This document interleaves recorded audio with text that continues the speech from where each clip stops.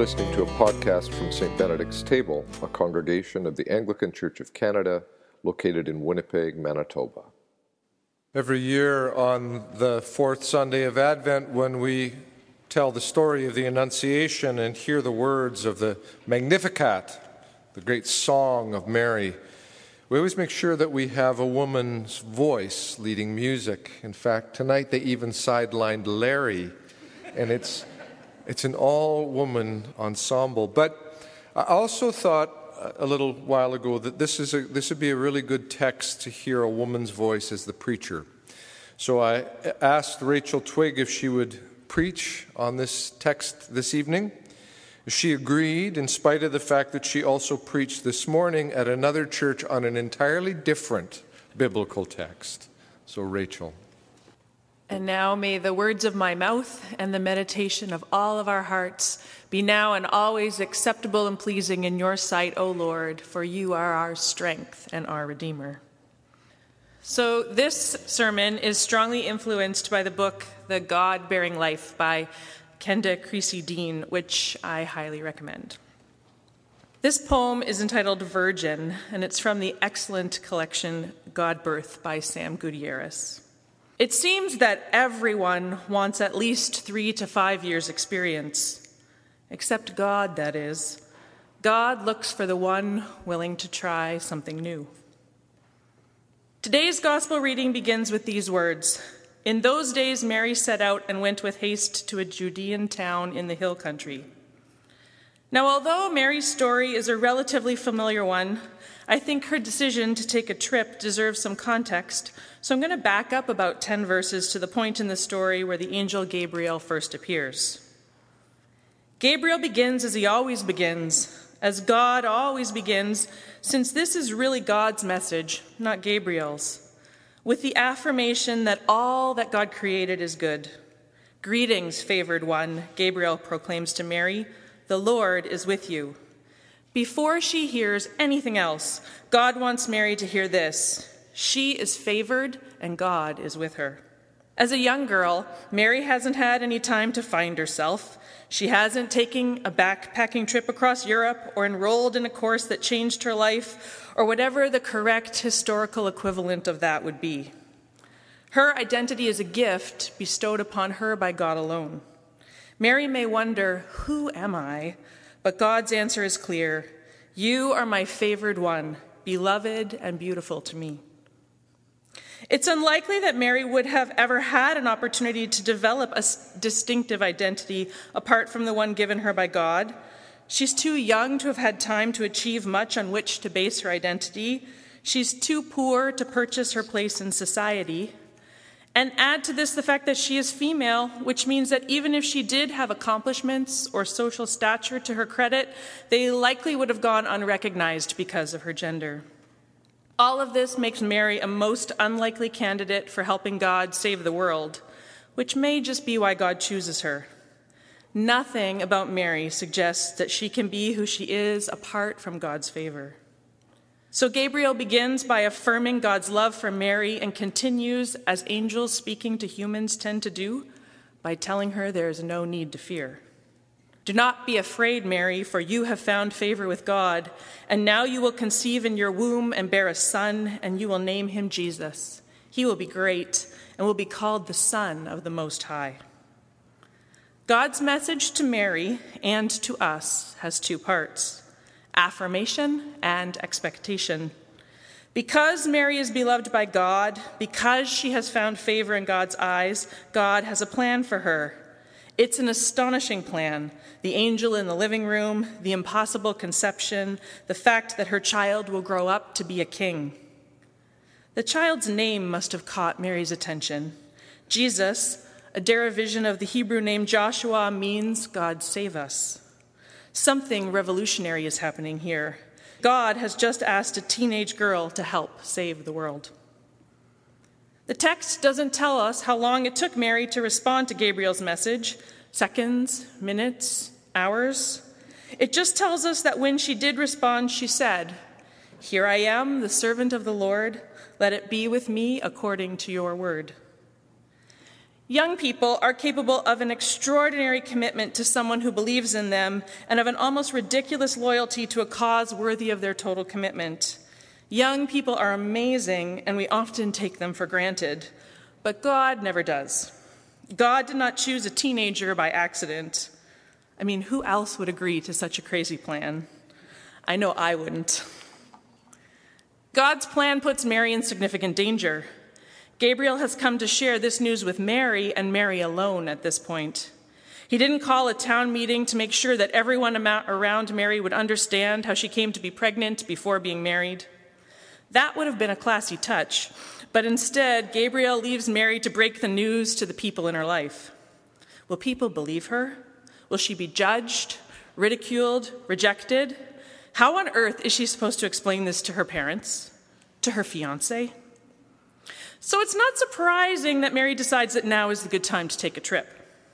At the beginning of today's gospel reading, we're told that shortly after Gabriel's visit, Mary hastily departs her hometown and travels to the home of her relatives Zechariah and Elizabeth. When she arrives, she greets Elizabeth, who says to Mary, "Blessed are you among women, and blessed is the fruit of your womb. And why has this happened to me, that the mother of my Lord comes to me? For as soon as I heard the sound of your greeting, the child in my womb leapt for joy. And blessed is she who believed that there would be a fulfillment of what was spoken to her by the Lord."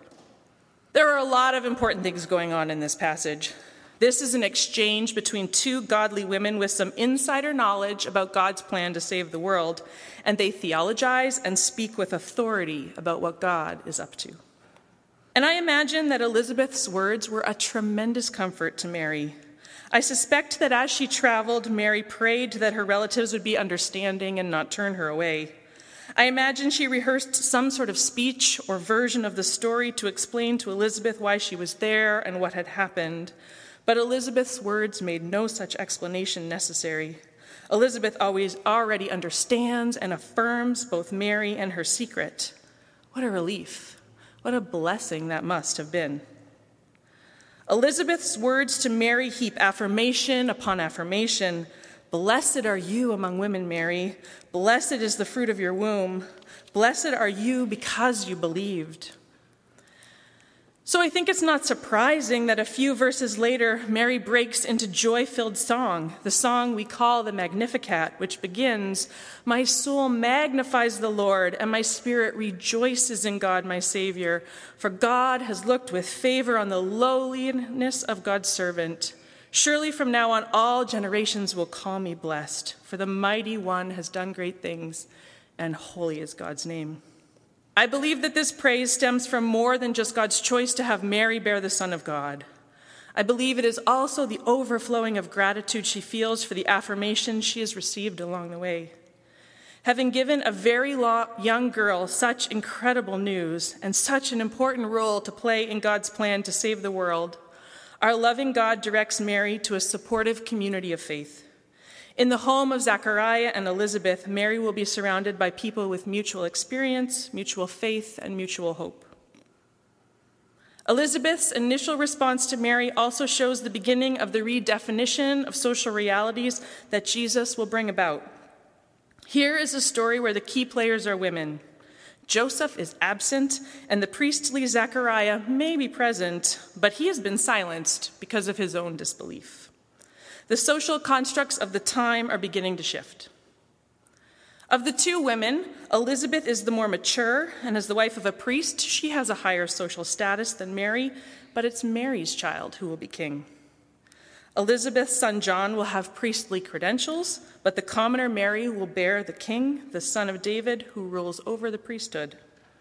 Jerusalem, the exalted center of worship, ought to trump humble Nazareth of Galilee, but the order of sacred geography is also being upended, and this is just the beginning.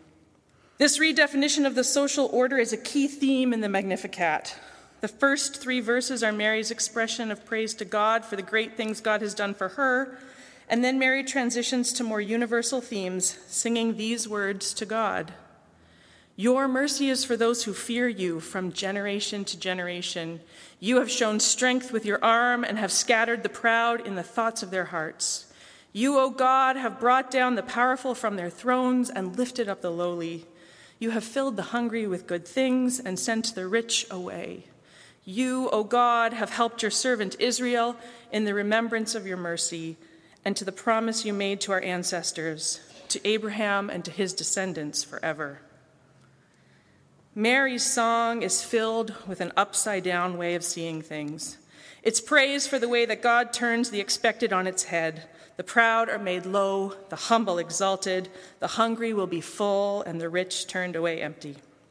The Magnificat is an amazing piece of scripture, and so it's not surprising that it's become one of the most famous, most repeated passages in the Bible.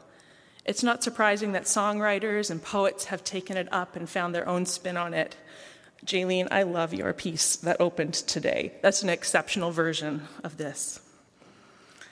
But I also have a soft spot for the underdog, and so I actually want to highlight a verse that I also think is quite lovely, a verse the lectionary leaves out, but that we're reclaiming this evening. That's verse 56, that comes right after the Magnificat, and it says, "And Mary remained with her about 3 months, and then returned to her home." Mary remained with Elizabeth for about 3 months. The Bible doesn't tell us what happened during those 3 months, but imagine with me for a moment what that might have been like. I imagine that it was a wonderful time for a young woman like Mary to spend such concentrated time with an older, wiser, and understanding woman. By now, Mary's body will have begun to change as her pregnancy progresses, and her role in God's plan will be something she can no longer hide from judgmental eyes.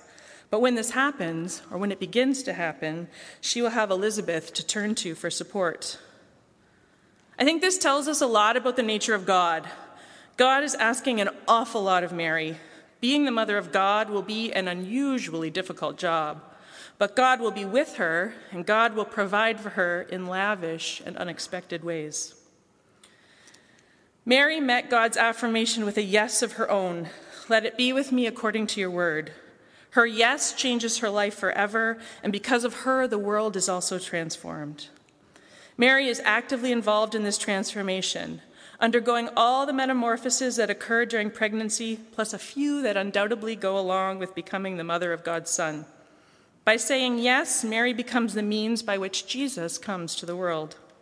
And while the coming of Jesus Christ in a virgin's womb is the unrepeatable mystery of God, God also invites all of us to become God-bearers to each other. Just as Mary had the choice to say yes to God's plan, so can we. The moment we say yes to God, we also become God-bearers. And this is what Elizabeth did for Mary in those 3 months they spent together.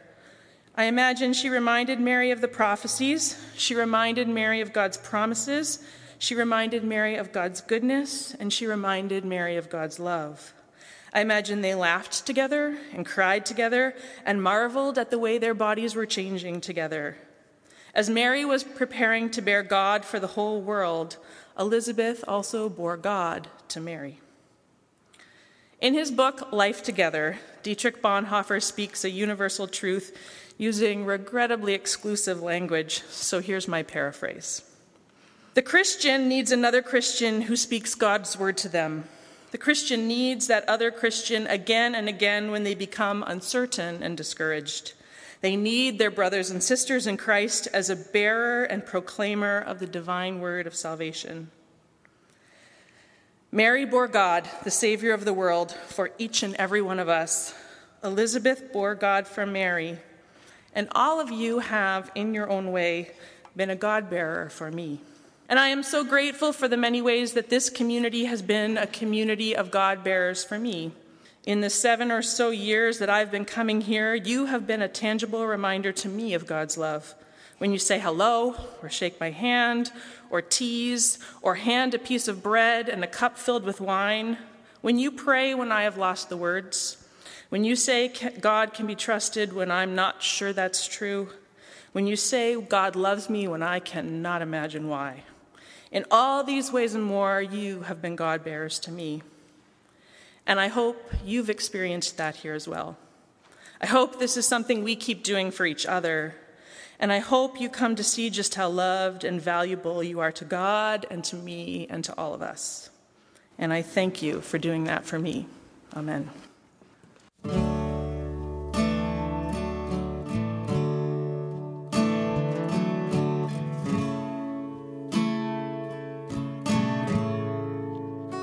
been listening to a podcast from St. Benedict's Table. For more information on the church, or to offer your support for our ministries, visit us online at stbenedictstable.ca.